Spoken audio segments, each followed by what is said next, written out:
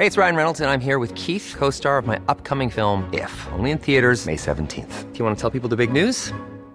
All right, I'll do it. Sign up now and you'll get unlimited for $15 a month and 6 months of Paramount Plus Essential Plan on us. MintMobile.com/switch. Upfront payment of $45 equivalent to $15 per month. Unlimited over 40 gigabytes per month. Face lower speeds. Videos at 480p. Active Mint customers by 531.24 get 6 months of Paramount Plus Essential Plan. Auto renews after 6 months. Offer ends May 31st, 2024. Separate Paramount Plus registration required. Terms and conditions apply if rated PG. Wow. Nice. Yeah.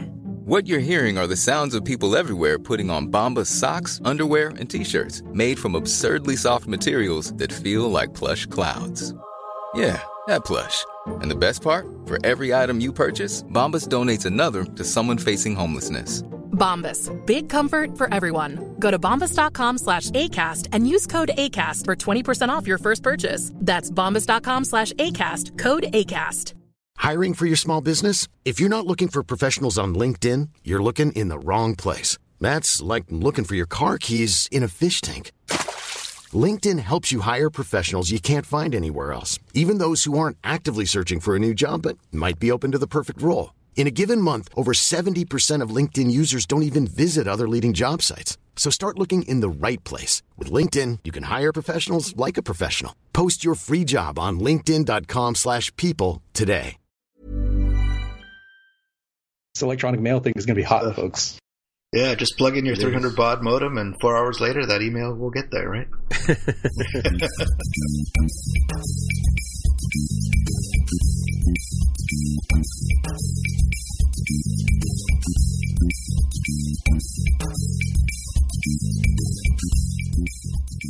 So hey everybody, welcome to episode 122 of the More Than Just Code podcast. I'm Tim Mitra and I'm in Toronto, Ontario, and I'm joined once again by Aaron Bay in Whitby, Ontario. Hi there. And I'm also joined by Jaime Lopez in Seattle, Washington. How's it going? And we also have Mark Rubin on the phone from San Jose, California. Hello. Not really a phone though, is it? It's more good of though. It's kitschy. I like it. Phone. Kid-shaped phone? Okay. All right. Computer shaped. Oh, I see. Well, yeah, we'll talk about transmitting lasers to computers later on. Perfect. You got some MTJC askings.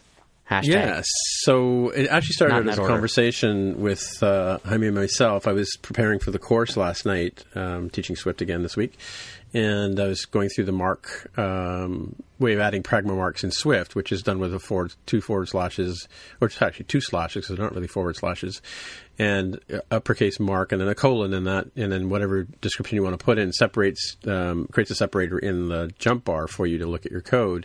And Jaime was saying last week that he was lamenting that there was no sort of line available once I sent him a screenshot. And in our class today, one of the guys discovered that you can actually put in just a mark by itself with a colon, and that will create a line for you. And then I think Jesse, which Jesse. Guy was it? Not Jesse. Started out as Justin Stanley, and then it was followed up by Jesse Catterwall. Yeah, so Justin had mentioned that before I got back to Jaime about it, that if you just put the mark in by itself, it would do that as well. So, and then Jaime got into this big conversation with the two guys. So why don't you tell us what you guys discussed online there, Jaime? Yeah, so after it kind of diverged from the original, like fixing my misunderstanding of how it worked, because apparently it works pretty much just like it does in Objective-C, it turned out to be a discussion about, like, what do you use that for, like using the breakage, the line breakage and horizontal line rule sort of thing. And my take on it is that I prefer to have it for like big logical chunks. Like if you have IB actions, if you have protocol conformance, delegate type stuff. And I'll even throw in auto layout in there if there's, a fair amount of breakup to do that, like some sort of complicated layout system. And extensions, in my mind, seem like they would fit that as well, because they do kind of show up as a little orange icon with, I think, EX, if I'm not mistaken, on it. That's right, in the jump bar. But that doesn't jump out to me. I like the lines to be there, say, look, this is an extension. This isn't part of like the normal bar of the view controller, because it might be an extension that adds some sort of conformance for all you know. And I think it would be totally nice if Xcode 9 was to have the information just show up automatically. Like I'm already in, blah view controller. I don't really need to see extension blah view controller again. I kind of already know that, just show automatically what is the extension here. Is it for, deep link routable type thing? You could technically have, though, more, I mean, not that you would do this, but you could have more than one class or a struct and a class in a single file, and then that's why I think that we'd have to tell you which extension it is. And Jesse sent a screenshot to you earlier, and he's got, an extension for Sketch View Controller and then an extension for Sketch Video Controller within the same, I guess it's the same thing. Oh, my God. Yeah, see, that's exactly my point. That it's confusing. So ideally, it would show, Sketch View Controller, and then, I don't know, like a colon, and then, I don't know, dependency routable or something. Right, I'm sure I'm making something up here. So you could discern those things pretty easily. So I don't know. What do you guys think? What do you normally use if you use the Pragmamark stuff? How is your general style for that? I do something very similar to what you were describing. Definitely have all the different delegate collections of methods in its own little block separated by a bar, and all of the UI actions, not necessarily just IB actions, but any methods that respond to actions are all in their own little section there. And then I have a view lifecycle section as well, with view did load, view did appear, and all those kind of in one place together. So same kind of thing as you. Cool. So I think it'll just depend on everybody's personal take there and personal style. And I think the general idea is to make sure that this fits into this coding style that your team is doing. I mean, if it's just you, do whatever you want. It's a team of one. But if you're in a larger group, at least talk to people about this and what you guys think is the best thing to do. Yeah, and I think if you don't have sort of acceptable rules in terms of how files are laid out or coded or whatever, you can end up with what I like to call the massive view controller, MVC. And using Pragmamarks and ways of dividing out the product, the pieces, makes it a little more clearer in terms of what each part of the app is doing, or each part of the class or file is doing, right? So rather than just piling in all these methods and stuff, which has happened.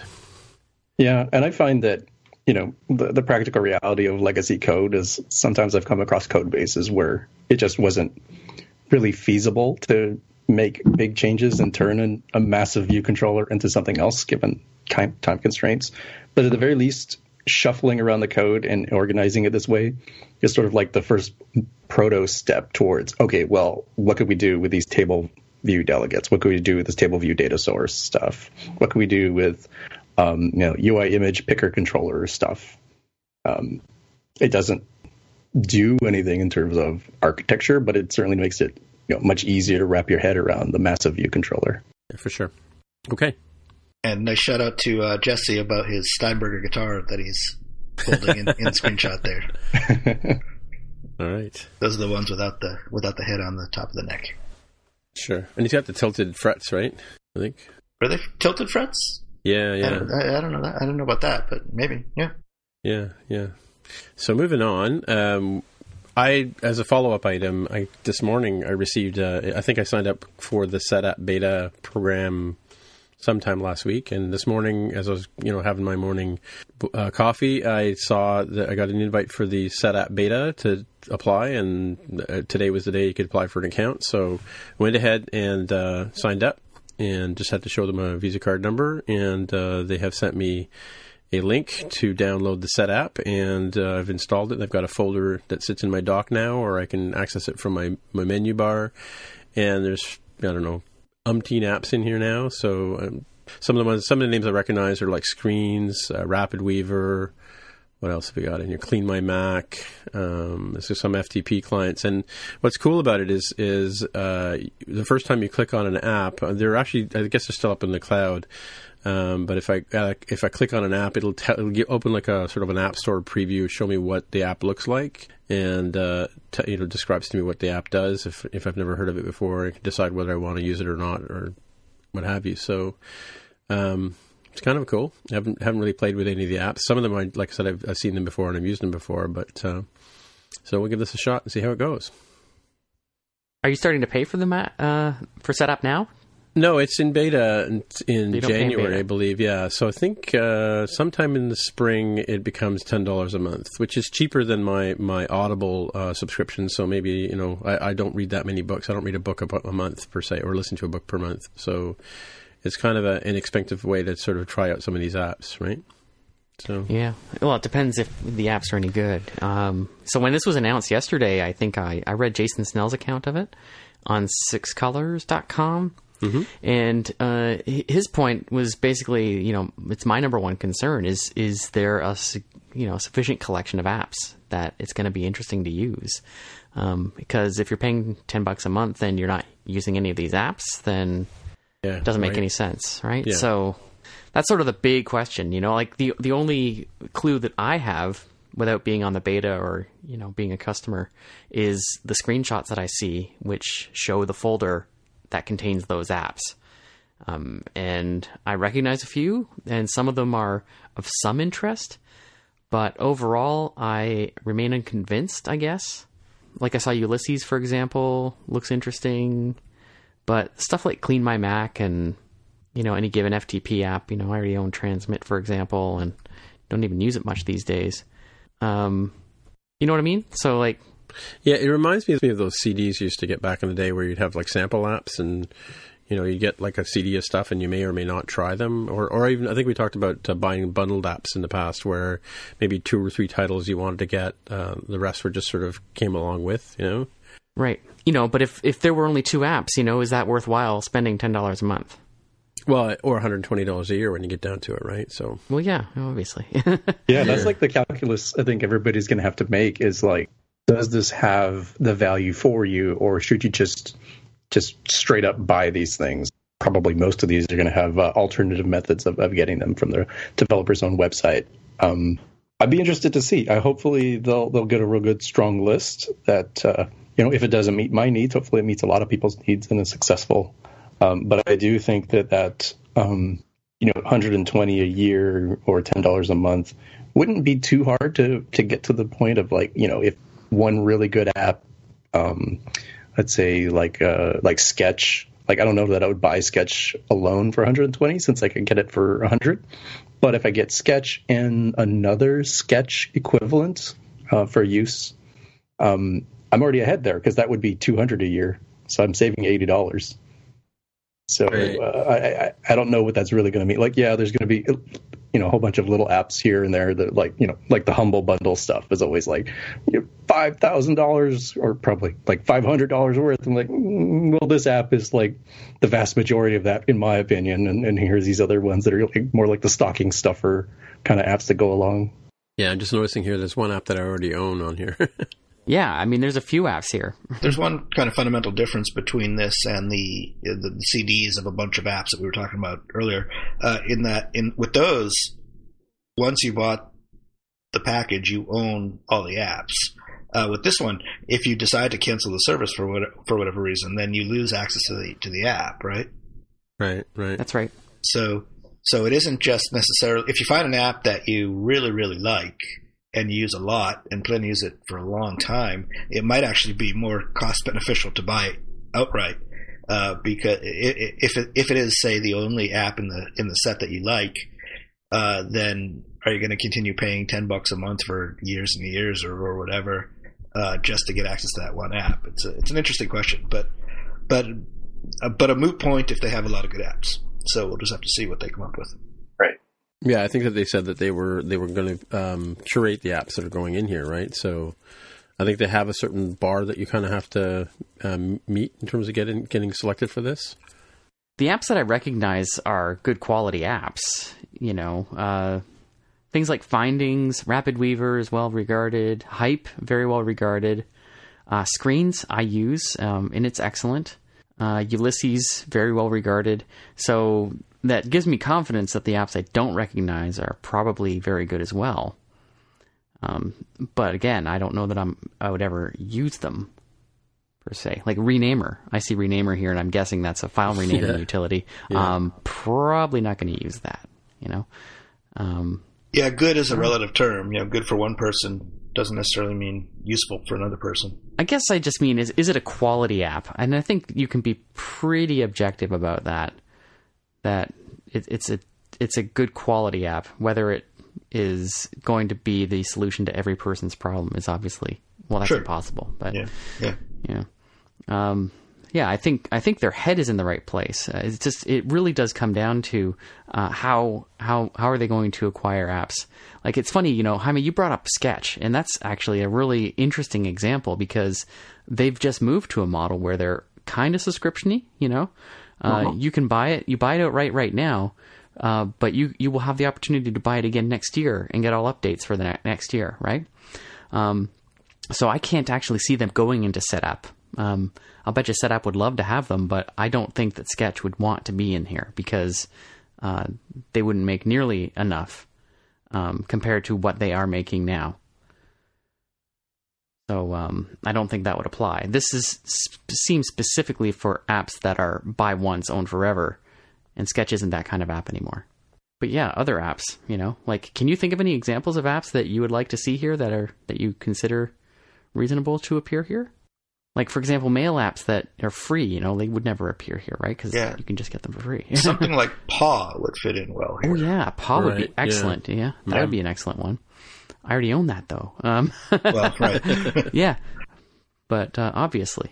Yeah, this definitely leans much more towards the, like, I'm just getting started sort of thing, especially if they have what kind of role do you have? Well, we suggest that you use these. This is great for designers. This is great for sysops. This is great for, iOS developers. And kind of help people. But for folks who already have a ton of these tools, it's kind of a hard bargain, I think, at this point. Yeah. Fantastical would be a terrific addition. Yeah. There's kind of a catch-22 here in that the best apps don't need to be in something like this because people are going to buy them anyway. Of course. Yeah.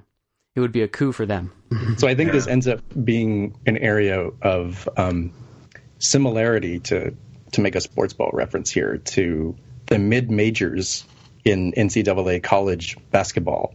So there's the top tier teams, who those schools are. They're like, oh yeah, I know them, and UNC and all them. And then there's these kind of mid majors that are like, they're not, the small minnows in the pool, but they're not really the big dogs either, right? So I'm thinking of Gonzaga would be close enough. Where oh yeah, that was an excellent guess. Yes. Yeah, if you get enough of those teams together, they can create their own conference that isn't the same as like the power conferences, but collectively they get enough traction and hey, they start pushing for their ability to play in the tournament, and they get special things called the bracket busters, where they can sort of play their way into a really good spot that they wouldn't normally get. I feel like that sort of thing is what could happen here. I think we're right. You're not going to get Adobe Photoshop and Sketch and these other ones perhaps, but if you get those people who are just under that elite tier and enough of them, then this might be really successful. Mars Edit. Do you think Mars Edit would be here? Don't know. Yeah. It's an interesting one because that one, you would use it frequently. It would provide some level of stability to Red Sweater software. Possibly. Yeah, I could see that. Yeah, I can think of it. It's kind of more of a niche thing too, right? So it kind of benefits from being part of the collective huddle of other apps. Definitely. Well, so do you plan to stick with it, Tim, and spend those $10 a month? My intention was actually to take one for the team and just sort of try it out and see what comes of it. I was curious to see what apps were there already and, give them a whirl. I have a few apps that I use rather infrequently, but steady enough that I probably should, having had bought them at one time, that umpteen years ago, and still continuing to use them and, use them in my business, right? So CyberDuck is one that I use. I have to use that for Rackspace stuff. A Wi-Fi Explorer I already have. I already bought that from the App Store. That might be one. Virus Barrier Plus. That's another one that people don't really think about that might be worthwhile having in there, right? So I think if it's going to be sort of utilities, I'm not really sure that in the long term I would feel good about sticking with it. But if an app that I use on a regular basis came up and I felt I was getting my $10 a month sort of value out of one or two things, would work for me. I have a sort of like if I can use the analogy of buying music CDs and things like that. I always sort of had a 2 or 3 song rule. Like I had to like 2 or 3 songs off a CD before I would actually buy the disc. And I find that generally is true in most cases. If I like a couple of different songs from an artist or a collection, I tend to like the entire mix. But I've only been burned by that once. But so if it's 2 or 3 hits, are per month, sort of coming out of this, I might stick with it. Who knows? Like I said, it's still less expensive than my Audible subscription, right? Yeah. Well, depends on how you feel that calculus works out. Yeah. Keep us up to date. Yeah, for sure. I will. BuddyBuild is a mobile-optimized, continuous integration and delivery platform that takes just minutes to set up. Thousands of mobile development teams love BuddyBuild because it's the fastest way to distribute their apps to users and gather bug reports, feedback, and crash reports. Then, use built-in integrations for bug trackers and tools like Slack to seamlessly integrate that information back into their development process. With a simple screenshot, testers can send their feedback directly to you, along with important diagnostic details.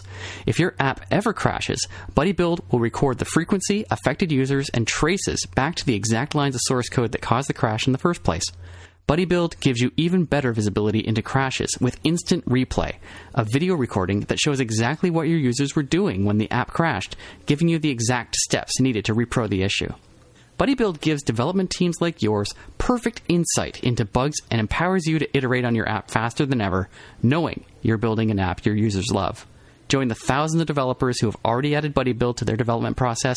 Try it free today at buddybuild.com. All right, so Jaime, you have a couple of things you've added to the talk here about Swifty Swift. Yeah, so this topic is by Federico Zanatello, and he works over at Kimchi Media. And when I looked them up, they have a transportation app for the city of Bangkok. But his example is specifically around using new features in iOS and taking advantage of Swift's, what is it called? The pound available or hashtag available pragma macro. I'm not sure what technically it is, but it looks like either one. And the example he gives is UI preview interaction, which is new to iOS 10. But let's say you have a class that, you want it to have backwards compatibility and work reasonably fine on iOS 9, but you want all this great preview interaction stuff for peek and pop on iOS 10. And he shows an example of like using properties, in a any and equals nil by default, and then using the pound available in various areas like in init to say, okay, well, if this is available for iOS 10, then set that property to the UI preview interaction class, right? So sort of taking advantage of that any type declaration, and then also similarly using the same thing for the protocol conformance and just shoving the stuff in, funny enough, in an extension, which we were just talking about, so that the compiler won't complain, right? This is sort of the more modern analog to what you would normally do in Objective-C, which doesn't really care. You define methods, or you write methods, and if they happen to be things that are there, it'll call them.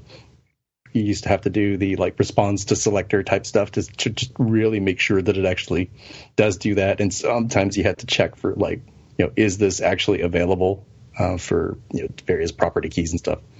But I like this example here to show how it's pretty clean and understandable in Swift 2. I don't know if this changed at all in Swift 3. I'd have to look that up. I don't believe so. It's definitely cleaner than Objective-C for sure. There was all sorts of different ways you had to check that. It seemed to change every year or two. Checking the version number or whatever of the iOS, the OS version. So yeah, this is pretty nice. Yeah, and the thing I like about this is that the compiler will immediately complain to you, where you would have to, be very diligent and in Objective-C. They're like, whoops, let me make sure to do that check. It's a runtime check in Objective-C, which can be very dangerous. Yep. Mm-hmm. Yeah, so this static compile time check will like immediately let you know. Say, oh, sorry, I need to go take care of that. Yeah. Is this the sort of thing that you guys are using in your day-to-day Swift? I am, yeah. We use almost exactly this technique to manage a few different things in our app. And I can't go into any detail about it, so there. Right. So let me ask maybe something that doesn't reveal too much. Are you using it in general as just latest and greatest, or do you have multiple sort of pound available handlings? Like, if this is 8, if this is 9, if this is 10. Yeah. We're doing different things depending on which, if you're using iOS 10 versus 9. And we're only supporting 9 up. Okay. And do any of those, or do any of you have any that are like minor version specific? I can't think of anything off the top of my head that would really run into this, like, 9.1 requires this, or 10.2 is what will be required for this. No, I've never done that. Yeah. Cool. Good to know. Because that would be ugly, man. I mean... Yeah, it would be rough to keep track of all that.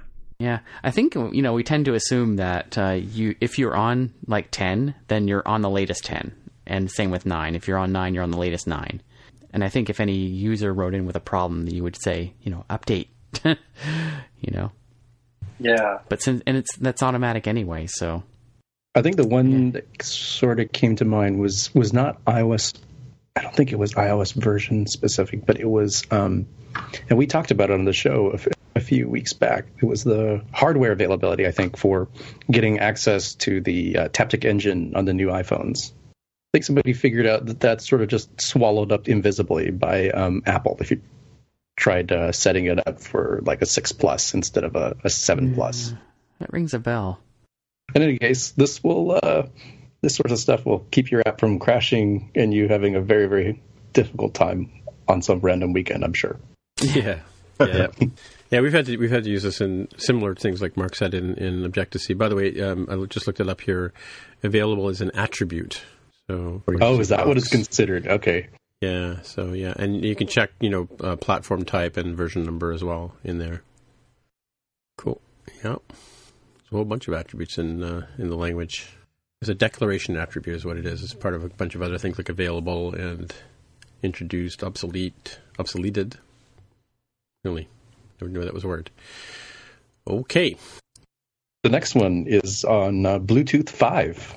So the Bluetooth Special Interest Group has officially adopted the spec, which includes here 4 times the range, 2 times the speed, and 8 times the broadcast message capacity, while also reducing potential interference with other wireless technologies, and apparently still has a lower energy profile. But I don't know what that means in comparison to like Bluetooth LE, the bits that are commonly used in wearables. But I thought that was pretty cool. So within 2 to 6 months, they expect to see hardware coming out in the actual market. So sometime in 2017, you'll see this stuff. Yeah, my understanding is that it's a successor more to Bluetooth 3, which is the standard Bluetooth, as opposed to Bluetooth 4, which is BTLE, Bluetooth Low Energy, which is the one that's used for wearables. So Bluetooth 3 has the protocols for sending audio and mice and keyboards and relatively higher bandwidth information, which of course needs more power to work, as opposed to Bluetooth 4, which is very, very small, just a couple of bytes of data that's sent back and forth, and that's what's used typically in most of the wearables these days. Now, what's interesting with respect to Apple is that Bluetooth 3, standard Bluetooth, is still not, as far as I know, it's still not easily accessible with Apple devices. So in order to send data from a Bluetooth 3 device to an iOS device, you need to go through the MFP program made for, well, it used to be made for iPod, made for iPhone, made for whatever. And at one time, at least, Apple required you to have a special security chip in your hardware. as well as pay a royalty fee to Apple in order to do that. So there wasn't that much adoption. Now, having said that, for audio it was different. You could always connect to Bluetooth audio, but this is if you want to send data directly. Now, Bluetooth LE changed that. You can for free just directly connect to Bluetooth LE, Bluetooth 4 device from your iPhone. So now this is an interesting thing that we'll see what will happen. I have no idea at this point. If they've really lowered the energy, that'll make it much more interesting for connecting to higher bandwidth devices. But yet, will Apple let us do that without going through a lot of extra hoops? Don't know. Yet to be seen. Yeah, in terms of usage for something like wearables, I don't know how it will shake out versus the current LE spec. Yeah. If it had low enough energy to not tear up your Apple Watch's battery life, it would be kind of nice when you look at, double the speed. Hey, that's great. Like I'm constantly waiting, even with WatchOS 3. Granted, I have the series original Gangsta, so I don't have a series 2 to compare. Constantly waiting for data to port over for things that aren't in my dock. Range, not a huge deal, you would think, in terms of phone is in my house sort of thing. But heaven almighty, just having stuff your phone is in your bag or something can immediately decrease that range. So if they can increase the range 4x, so where it would be, down the street, hey, that's perfect, because it's clearly will work in my house when I'm downstairs in the garage or something. Yeah. And the broadcast message capacity could be huge, because that's 8 times as much, what it can handle. So if I'm stressing this at all, I'll have my iPhone connected to my Apple Watch, and then also have that phone connected to my Bluetooth headphones. And sometimes during let's call it an hour-long audio session, I'll hear a little hiccup, like the Bluetooth hadn't caught up in whatever buffer it was dealing with. So if this could help eliminate that, that would be great. It's kind of like a first world problem, but hey, I'm sure it probably has an impact on other bits of the experience too. Yeah, I should say that everything I just said won't apply to things like the Apple Watch if they use the technology. It only applies to third-party hardware. If you as a developer want to build your own accessory and use this technology, then that's where the issues with Apple's royalty and whatnot would come in, if it does happen. Right, but even that sort of thing, I know at the time everybody got really hurt about it, and I think it was something similar for a Wi-Fi spec, but I could be wrong on that one. Maybe it was all Bluetooth related. But then this whole attack on the DNS infrastructure by the Internet of Things got everybody realizing, oh wait, maybe it was worth paying the extra money for Apple's royalty system instead of having these cheap $5 webcams that got owned and used to attack other people. Yeah, true. Yeah, it does say in this post here that this link you posted here that they're talking about the Internet of Things in terms of what this is going to improve, and that's being able to cover your building or to be able to work inside, outside, or even in commercial spaces. Because of the limits of Bluetooth are distance, obviously, and going through hardware and stuff like that. Kind of wonder if this is trying to take on Wi-Fi to a certain extent as well, right? In that sense. Maybe for short range stuff. I mean, current Bluetooth stuff hates concrete, hates metal, and hates bodies of water, which would include human beings. Right. Yeah. You saw this stuff with the Bluetooth iBeacon type stuff, the waveforms that I forget the gentleman's name who presented that stuff at 360 iDev a few years back. But it was incredible watching here's what should be a perfectly uniform circle if you're drawing this for study, but no, this is actually what the waveform looks like in 3D space. And here's what happens when people start walking through this thing, and how it just completely messes up the signal, and it makes I think indoor location was the situation he was using it for, very, very tricky. Right, yeah. I still think it'll be a while before it can challenge Wi-Fi just because of bandwidth capability. It is actually much lower bandwidth than Wi-Fi. If you tried to send a a gigabyte file over Bluetooth, you'd be waiting for days.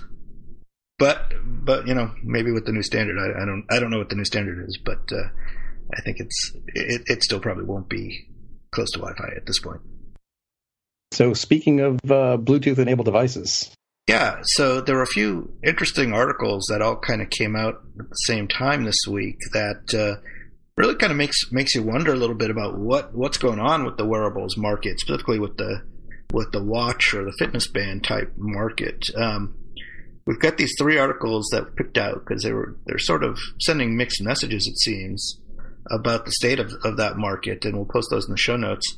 The first one is the sad news that Pebble, which was one of the early developers of the smartwatch, has shut down officially and sold off all their assets to Fitbit, who is another early but not as early as Pebble and company and more focused on the fitness space rather than the general purpose smartwatch space. So that seems to be consistent with some of the news that also came out regarding the Apple Watch sales figures, which apparently have been pretty down if you follow some of these articles. This one article that's in the notes is saying that the Apple Watch has dropped to just 5% of the wearables market. So this seems to be saying that the fitness trackers are really taking over that space as opposed to just the more general purpose smartwatches, which is kind of interesting. Now, none of this, though, gels with what Tim Cook announced, that the Apple Watch sales were through the roof. So, let's see, I'm looking for a specific number. It says that, he didn't actually say a number, but he said that they were high. So it's yet to be seen where that really is. But it's something to keep an eye on because it is kind of a contradiction there to what some of the analysts are saying. So I don't know. It does seem like things have gotten a little bit quiet from Apple with the Apple Watch. We haven't seen any real big news coming out about it. Any opinions? Well, we did talk about the Apple Watch coming out of some of the high-end stores in Paris and London, because the sales were down, and that was just before the last announcement where we got the ceramic watch, right? Or around that time, I think, or just after that. And you're right. I saw this post on Reuters earlier this week about the fact that Apple says they sold 1.1 million units of Apple Watch in the third quarter of 2016. Which is down from last year, but he seems to think it's going to be great through the season. And it's funny, another point too that we talked about when the watch first came out is we were all sort of wondering what the killer app would be, because every platform needs to have some sort of thing that makes it go over the top. And fitness seems to be the thing that a lot of people use their watches for. In fact, the Nike one. I mean, Aaron was talking about getting the Nike watch when it became available. And a lot of people are using Fitbits and stuff like that. But that's a problem for Apple because the current price point for the Apple Watch is just way too high. It's way higher, for a fitness device. Yeah, and if that was the only thing, the Apple Watch did. I mean, for me, like the Apple Pay is probably the number one reason I wear a watch these days. Notifications being the other one, right? Yeah, I think the whole reason that Pebble sort of couldn't get anywhere is sort of emblematic of what's happening here, I think. So Pebble was kind of caught in the middle. At its price point, it was like kind of in its price point in what it gives you functionality-wise. It couldn't beat the price point of the Fitbit, which is considerably cheaper. Or as this graph shows, or this chart shows here, things like the Xiaomi Mi Band, which is like $15. Like, that's ridiculous, right? Like, it's competing against something that's 1/10 the price.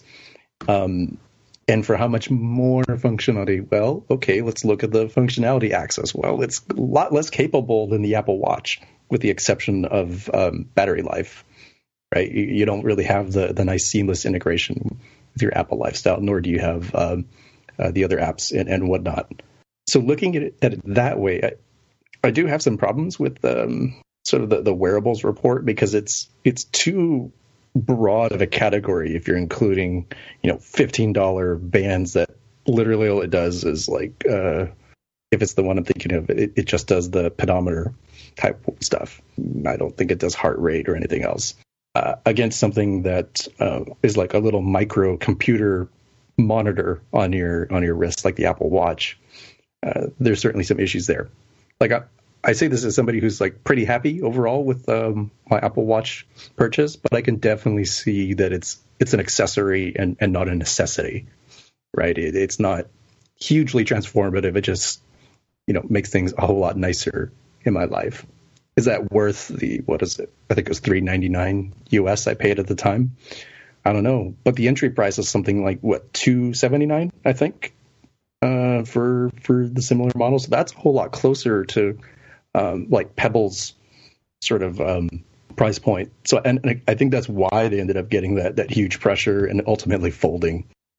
These sorts of things I think are still going to be relatively cyclical in terms of the fitness aspect. I imagine they'll be hugely popular in December. They'll be hugely popular to purchase in December, and hugely popular to use in like January, and then tapering off in February. And then by March, everybody's gotten over their I'm going to lose 20 pounds sort of New Year's resolution, and it just sits, in the drawer. With that said, there is an opportunity here because although there's some ethical concerns here, there are many healthcare plans that are looking towards like, well, they'll save you or your employer money if you agree to use the Apple Watch for fitness tracking and also use some of the approved apps, sort of thing, right? Sort of like trying to reduce healthcare costs. So maybe I don't know. I don't think it's going to be a huge thing. I'm not even sure it's going to be quite as big as like iPod, but I don't think it's necessarily like a problematic thing, right? So I think if you separate wearables out into, sort of the top of the line area, like Apple absolutely dominates that, right? I was just listening to All About Android's episode today, and they were talking about how Motorola is kind of stepping back from the Android Wear market and sort of taking a breather. They're not upgrading to the new Android Wear 2 system because they're not sure, right? So this is kind of shaking up very similar to the smartphone market, where if your name's not Apple and your name's not Samsung, it's kind of financially irresponsible for you to make a device because they make all the profit, right? You're just like losing money on everything. And I think wearables suffers even more so from that because it's not a necessity device like a smartphone. Aaron, any thoughts?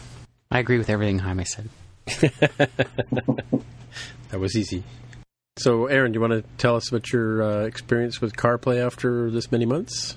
I was going to say, how many months has it been, by the way? I guess 2 months now. Maybe 3. Mostly 2. Say October-ish. So I got the new car. It's a 2016 Jetta, and I've had CarPlay in there since then. I've plugged my phone into it, and when it works, it's fine. It does what I expect it to do. You guys don't have a CarPlay car, right? I do not. In fact, I'm using the 3.5 millimeter headphone jack adapter in my car so I can plug in the audio to my iPhone 7 Plus. That is, quote, CarPlay, unquote, but not actual CarPlay. It is playing in my car. Yeah. Who else chimed up when I said that? Well, I actually have a rental car this week, and it's a Volkswagen, but I don't know that it has CarPlay. I'm not sure how I would tell. It does. I was able to pair it, but I don't think it's the same You thing. have to plug it in with a lightning cable. Oh, so it has to be. Yeah, I probably should check, but yeah, don't know. No opinion. Okay, so no opinion there. My car does not have CarPlay either, unfortunately. So it's only going to be apparent for people who buy new cars for the most part. It seems to be an option in many, if not most, new cars that you buy nowadays. Has Android Auto and Apple CarPlay available. And obviously I can't tell you about Android, but while the CarPlay app itself is pretty decent in terms of what it does for you, I don't have a lot of demands of it. For one, I listen to my music on it. I use the maps and an Instacast to listen to my podcast when I'm in the car. That's not the problem with it when it works. It's just how it doesn't work, or when it doesn't work, that I think a lot of people aren't generally aware of. There was an article written recently. The point that it raises is that cars are built over a series of years. They're not developed on as quick a schedule as computers are. Definitely not mobile phones, for example. So they tend to use very low quality, if not just straight out of date parts, especially in the computers, in the computer area of the car, the entertainment system, which is driving CarPlay. So this is one area where Apple really suffers for not offering an integrated solution. They offer the software, but it's up to the car manufacturer to provide the hardware. And so they're using probably, I'm guessing, like some ARM chip from 4 years ago in my brand new Jetta. Consequently, the system is somewhat separate from the rest of the Jetta's systems, and it's kind of slow. It's actually not just kind of slow. It's really, really slow. It takes a while to boot up. So when you plug your phone in, it says, I think it says like engaging CarPlay, connecting device, ... and you're sitting there waiting.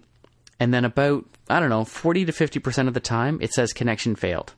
And then the phone makes that plug-in sound, like when you plug in a device, and it's like reacquiring, and then it fails again.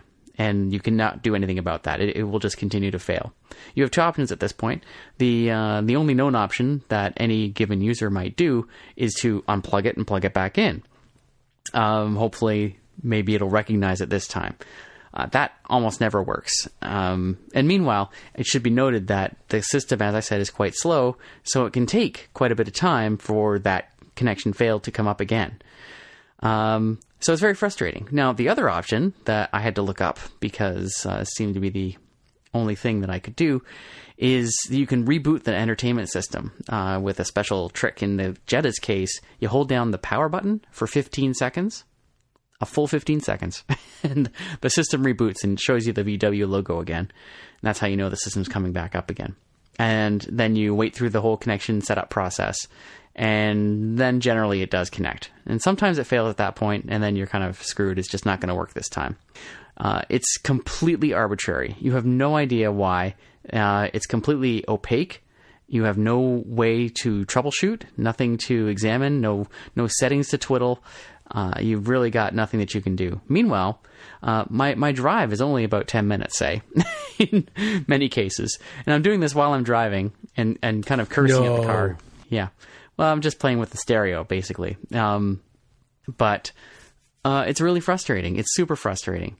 So even in the best case scenario, I plug the phone in, I turn the car on, it connects successfully, and it brings up the CarPlay interface. That's a good 30 to 45 seconds. And that's the best case scenario. In the worst case scenario, I just give up on it and I listen to the radio or nothing. And so that's a huge, huge downside to this whole experience. One thing I thought is that, maybe it's just my Jetta. Maybe my Jetta sucks. I got a crappy car. But the article that I'm linking to in the show notes, and when I find that article, that fellow's using a Honda Civic. And so I think it's probably an issue that's just endemic to cars all over the place. So it's really unfortunate. So I just wanted to kind of bring that experience to you guys. If anyone out there who's listening to this, driving in their cars at home, is having a similar experience, I'd like to hear about it. And if you're having a good experience, if you find that your experience is faster than what I'm talking about, I'd also love to hear that, because maybe there's a particular model or a manufacturer that's actually doing a really good job with CarPlay. But my gut is saying that this is like one spot where Apple's kind of fallen behind, not fallen behind, but hasn't provided a great integration. It's sort of like the Moto rocker of car entertainment systems. And the thing is that it's like the best. It's definitely the best in-car computing experience you can get, but it has this like terrible flaw that where the ultimate result being I tend not to use CarPlay at all when I'm going on a short trip. So it's really only when I am going somewhere on the highway that I bother to plug it in and get it working again. And that's really unfortunate. Yeah. So it's probably not fair to completely blame Apple for this. So from my from my days in the semiconductor business and having worked on some electronics for automotive, the car companies tend to be enormously, extremely conservative with regards to their car electronics because there's obvious safety issues. If something goes wrong anywhere in the car electronics, and if the stereo blows a fuse somewhere else, and then your power steering is out, it's a big problem. And if there's also potentially a lot of costs involved in upgrading the system if they find a major issue. So what they do is they have extremely strict quality standards that they have to go through, and testing that just takes years compared to consumer electronics, which can take weeks, and they'll ship a product because the cost to upgrade is relatively cheap. The cost to upgrade a car is pretty high. So it's not that they're using low quality components, but they are using old components because they're designing the system that you buy for the 2016 model. They're probably designing that in 2012 for the cars because it takes that long to get everything approved and all the safety standards and all the testing done to get it out in time. So very likely what we're seeing now is a really old version of CarPlay, and hopefully as time goes on things will get better, they'll improve, and hopefully the cars are able to have upgrades, firmware upgrades or whatever to fix that as time goes on. But again, it'll take a long time before those firmware upgrades are approved before they'll ship it out to you, but hopefully it will happen. So do we have to just think about what version of the iPhone had like pretty good, reliable Bluetooth and other chips in it, and then say, okay, plus another 3 to 4 years, and that's the equivalent time frame for CarPlay? Like, that's wild. It sounds like we're, I don't know, let's see, so the 4S, then 5, so what, like for the 5S probably? Yeah. Well, with Bluetooth, it's interesting. So my car, which is a new car, it's 2016 as well, it was working, the Bluetooth was working fantastically with my iPhone 6 running iOS 9. Flawless, seamless, never, not even a glitch, ever. But as soon as I went to iPhone 7, iOS 10, I started having lots of problems, lots of issues with it dropping out, glitchy sound. And it's gotten better with each version of iOS, with each upgrade of iOS, but it's still not perfect. It's not nearly as good as it was with the iPhone 6 and iOS 9. So I guess these things are cyclical, right? They get good and then they get bad again as soon as some new hardware comes out. It's unfortunate. Yeah, I've got a link for that article in the show notes now, or in the document. You can look at that if you'd like. It's on Mac Stories. It was John Voorhees that wrote it. Teach me to come prepared. So, I just wanted to point that out. I just, I'm a little surprised, and I take your point, Mark, and I think that's exactly what's happening here, and I think that's what this article kind of describes too. Is not necessarily the software; it's the hardware. It's just crappy old hardware that can't handle it, and I guess there are probably improvements that Apple can make, but it's kind of like the Windows problem or the PC problem, really, is that there's so many different hardware platforms that it might be running on that it might be difficult to test and improve in a substantive way. And I wonder if it's even possible, I haven't had a chance to take my car in for service, so I could ask, but does my car get software updates? My previous one never did. Good question. But perhaps I would love for that to happen because pretty much by 2016, it ought to, right? But, it really ought to. I think so. It'll be interesting to see whether the third-party aftermarket stereo solutions that include CarPlay will be better than the stock ones that come with your car in the near future. Like I know Pioneer makes head units that support CarPlay. They were one of the first to the market with CarPlay when it came out. Yeah. I don't know how well they're doing, of course, but they're very expensive too. As you would expect. Yep. Yeah, this might play out like the in-dash navigation systems that were really cool and then quickly got overrun by the smartphones. Yeah. Probably, yeah. Oh, have you seen NavD? which launched this week, actually. So this makes it much more interesting topic. This was, I just put the link into the document there. NavD is for cars like yours, Mark, and everyone else's that doesn't have CarPlay, older vehicles. And it's a device that sits on the dash right in front of the driver and projects like a little window onto your windshield, and accepts voice commands and plugs into your car's, that diagnostic port. Oh, right, yeah, and cool. Yeah, so it's kind of plugged into your car, and you can control music and get maps and directions. Doesn't do everything that CarPlay does, but a substantial subset of that functionality. If you go to the site, there's a great sandwich video describing the service and how it works. Sure. Not cheap, though. Not cheap. Again, as you would expect. It's like $700 or something like that. Yeah, it's like a heads-up display for your car. It's kind of cool. Yeah. There was a lot of stories, I don't know if you heard on the news today, Aaron, about, they were talking about, I guess this is one of the flaws with the car market in general.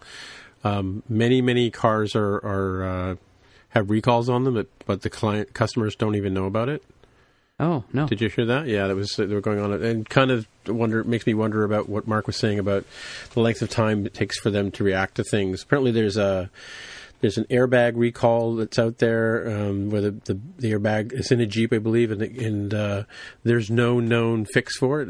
Apparently the airbags are prone to fail, and they could even cause you serious harm if they were to deploy. Things like that. And people, and they were saying that, it's kind of weird that in this day and age, especially when we have internet-connected cars as well, that people aren't being notified about the only way that our car manufacturers seem to be able to communicate with people is through surface mail. Through snail mail, right? Yeah. When yet they can send you invitations to come get your oil changed and get your tune-up and all that kind of stuff, but they neglect to tell you that your Jetta has a CarPlay recall or something like that.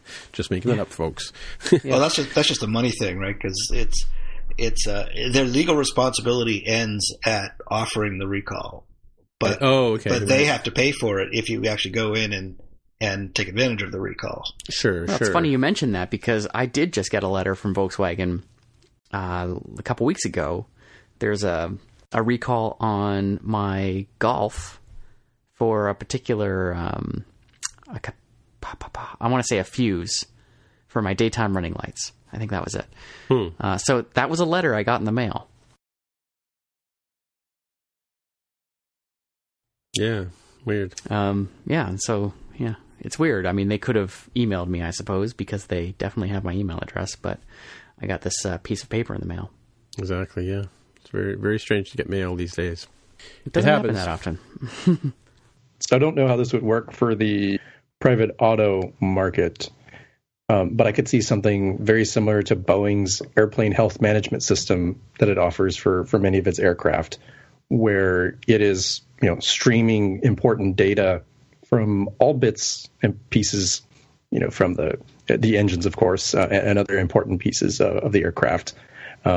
Interesting telemetry that will let their mechanics know, like, maybe we should add some more oil, or the left engine is kind of vibrating sort of funny, and we should schedule a maintenance action for that. You can imagine the same sort of thing for, home automobile type stuff, where it's like, oh, well, rather than just getting a check engine light, and it's like, oh, well, it's terrible to be you, but we've just detected an oil leak. It would be kind of nice to know, like, hey, it kind of seems like the oil pressure has been dropping and dropping. We might actually have a leak before you've lost too much oil. And this update system for updating your actual car's information and software as well, and hopefully having that integrated into some sort of account systems so that you won't just be randomly wondering, like, hey, what's this letter, this deadwood letter that I received through snail mail. You might actually get an alert through your car maintenance app that's like, holy smokes, like, I need to go take in and get rid of this broken airbag system. It's not cheap. Let me tell you, Boeing's airplane health management system is not cheap for the airlines, but somebody somewhere thinks it's worth it. So yeah, the higher end cars do have that. It doesn't necessarily come to your house, but it shows up on a panel on the dash or the entertainment system. Right. All right. I guess we're there. We appear to be there. Let's do the fix. I don't have one. Let's do the picks. That was easy. All right. So, Jaime, do you have a pick? Yes, it's actually two videos. Kind of two thoughts here on why I chose these videos. So this is the tail end of the year. This, as we record this, is December, and this is the time of year when everybody starts thinking about what's happened during the year and just start reflecting on the past as well as future.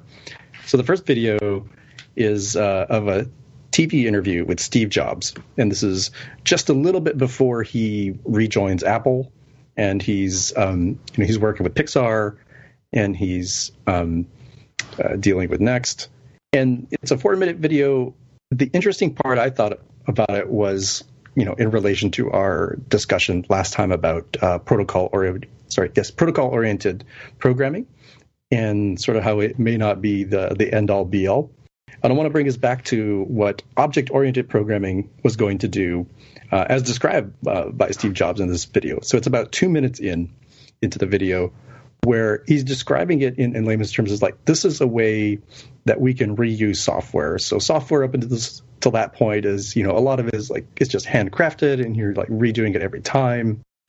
And this will be like interchangeable parts, very similar to like how this is the industrial revolution of software, where we can just like make use of all these huge gains.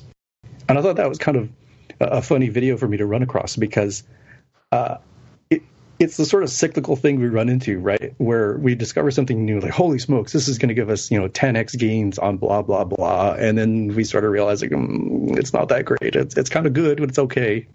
And I feel like we're kind of coming around on the hype cycle for protocol-oriented programming. And we, of course, have already gone through that cycle with object-oriented programming, right? Nobody's saying that OOP is going to, like, solve all your problems in software. In fact, quite the opposite, right? The counter action to that was protocol-oriented programming. It was like, no, nothing is an object. Everything is just like a struct. Everything has value semantics, and objects which inherently have stateful semantics. No, that's not good. You don't want state. So just look back at this one, think about it a little bit, reflect on it. I don't know if any of you guys have seen this video, but I found it kind of cute, because I feel like it touches a lot of the same points that we've talked about recently. I haven't seen it yet. I haven't seen it either. Looking forward to it. Yeah, it's short, only about 4 minutes. The object-oriented programming stuff I talked about is about 2 minutes in. And the other one was just kind of more for fun. This is a short 30-second commercial from Wang Laboratories, Inc., and this is apparently from the year 1980. And in this commercial, they cover their whole like business solution thing, that they offer word processing. Who's talked about that in a long time?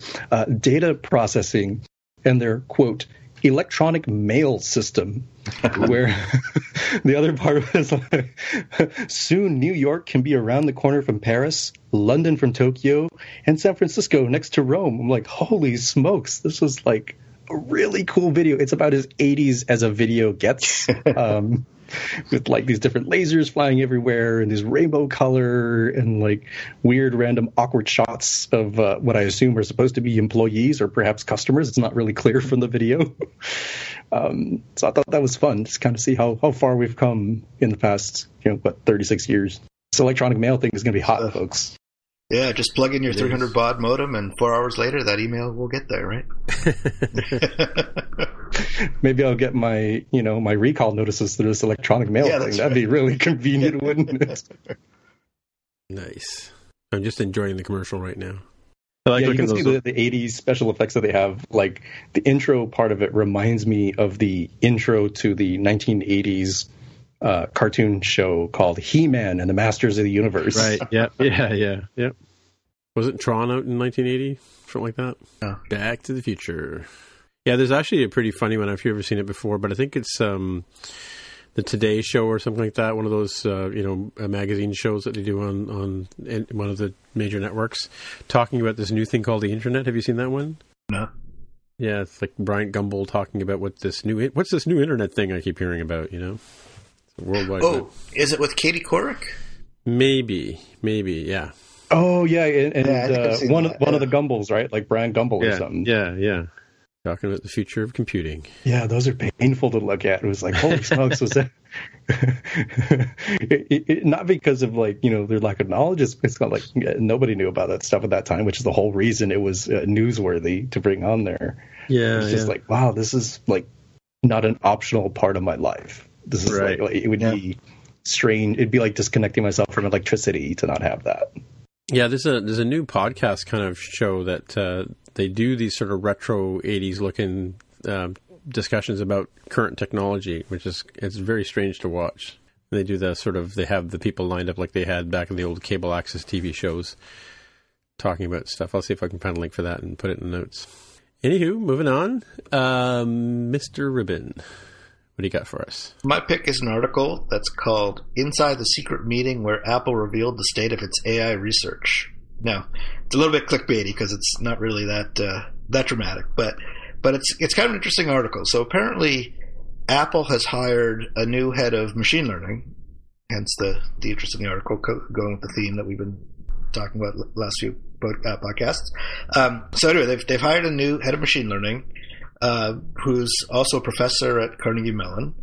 And it seems like they now have a much more open view on sharing their research with the academic community. So people from Apple and the research teams will now be talking at conferences and things like that. So this was at this article talks about a conference in Spain called NIPS 2016, where this guy Russ Salakudinov, who's the new head of machine learning, gave a lunch talk, which was just an overview of what's happening at Apple now in machine learning research.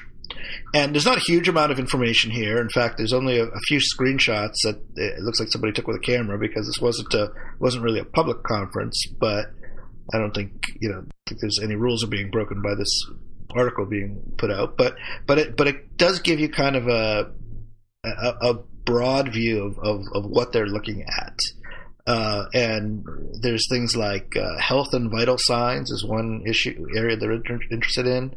Volumetric detection of LiDAR, which is light detection and ranging. So it's similar to radar, but for lasers.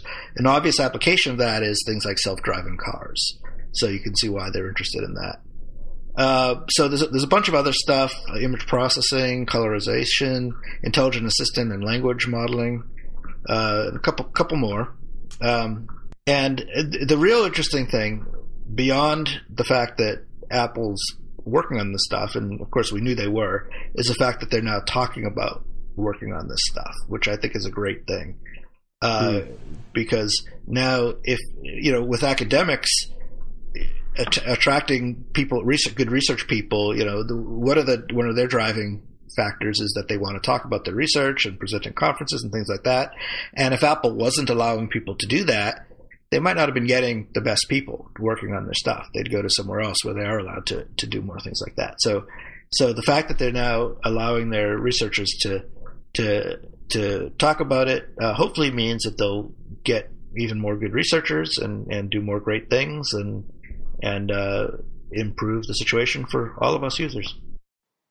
Yeah, I thought that part was interesting about now they can publish this sort of thing that sort of was getting past the hurdle of, let's just be honest, right? If you're an academic researcher, the whole currency of the land for your job type is published papers. Exactly. Not, hey, I did this hidden thing that, trust me, I totally did at Apple, and I never actually shipped the product, but trust me, I did some cool stuff. Yep.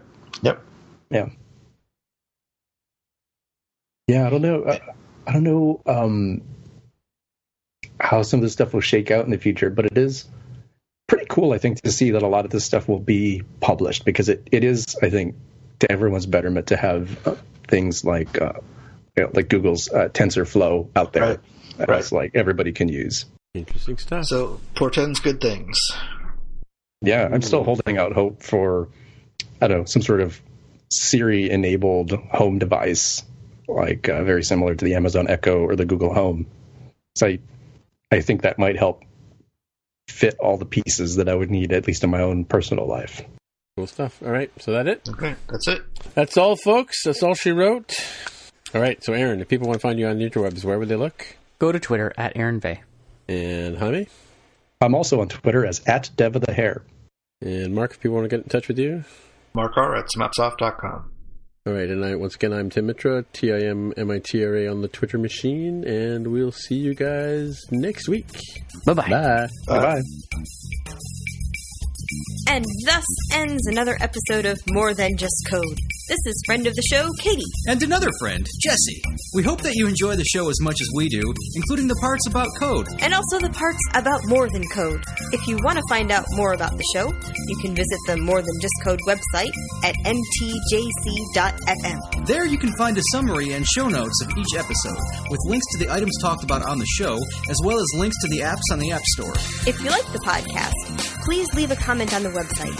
And if you can, please rate a review on iTunes. If you're listening on Overcast, go ahead and press the recommend button. All of these things help others find out about the show, and we really appreciate your help with spreading the word. The show is also on Twitter and Facebook, the Twitter account being MTJC_podcast.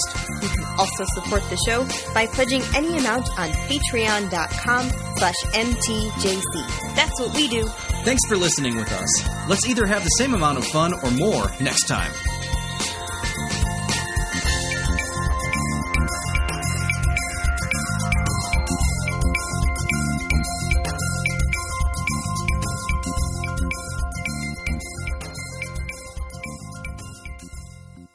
Let's see. So we have the 14th and then the 20th. So we have 2 more episodes then to record. Are we going to end on a season-ending cliffhanger?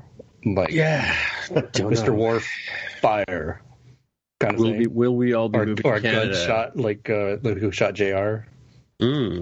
Yes. When does the Star Wars movie come out, Tim?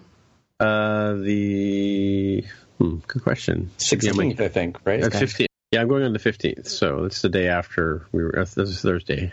So is that an evening showing? Is that like at 7:30? 12:01. Oh, it's at 7:30 on the 15th. Okay. I thought it was like a midnight showing that was technically the 16th, but I consider it still part of the 15th because I haven't gone to bed and woken up again.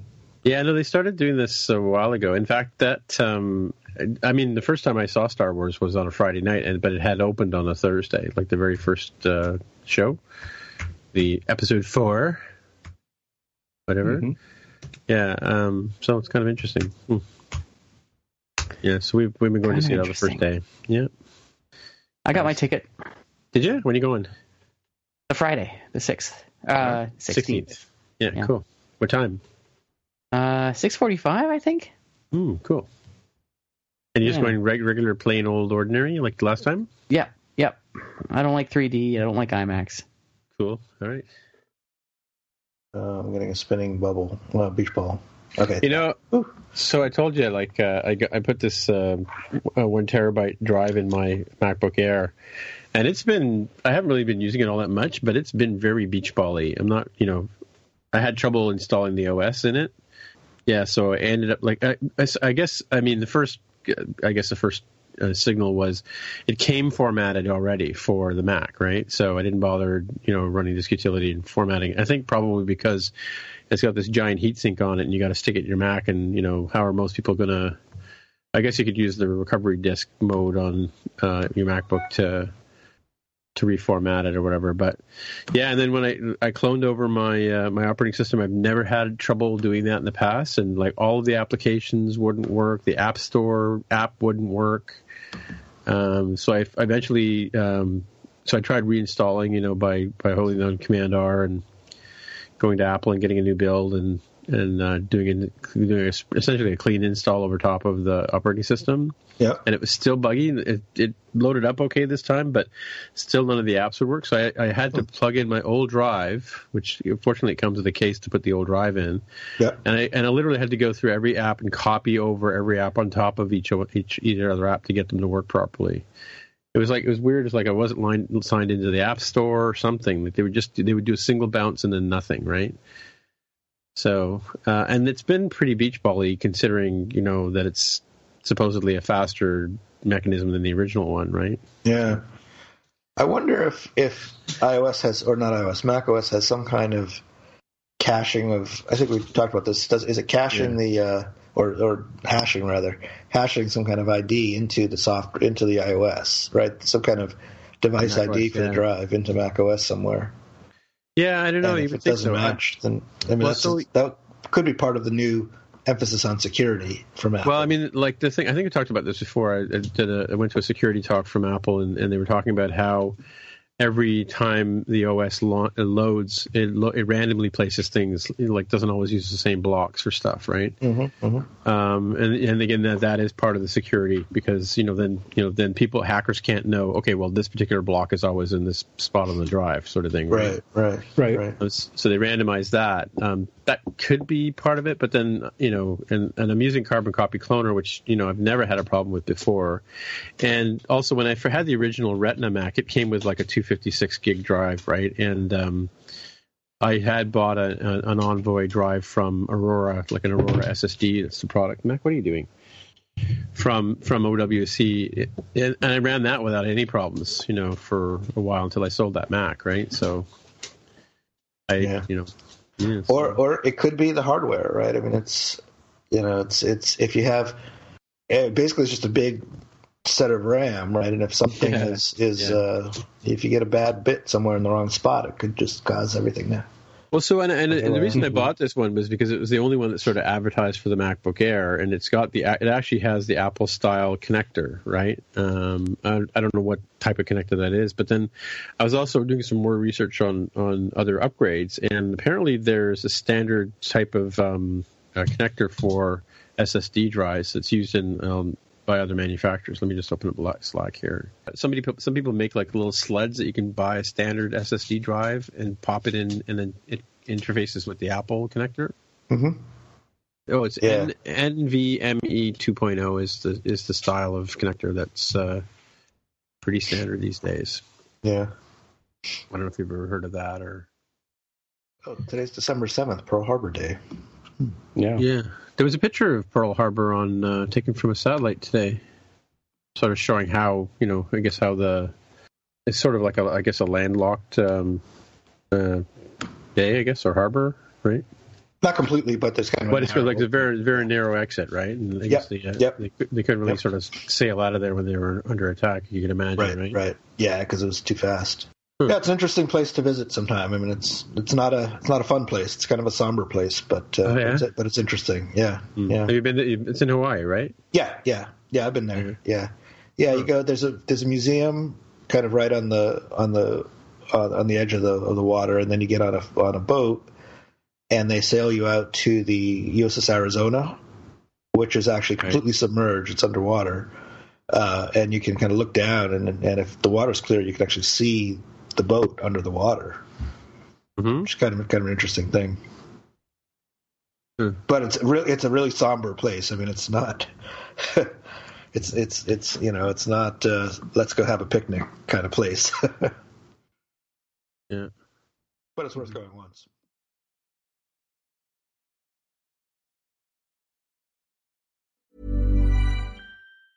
Planning for your next trip?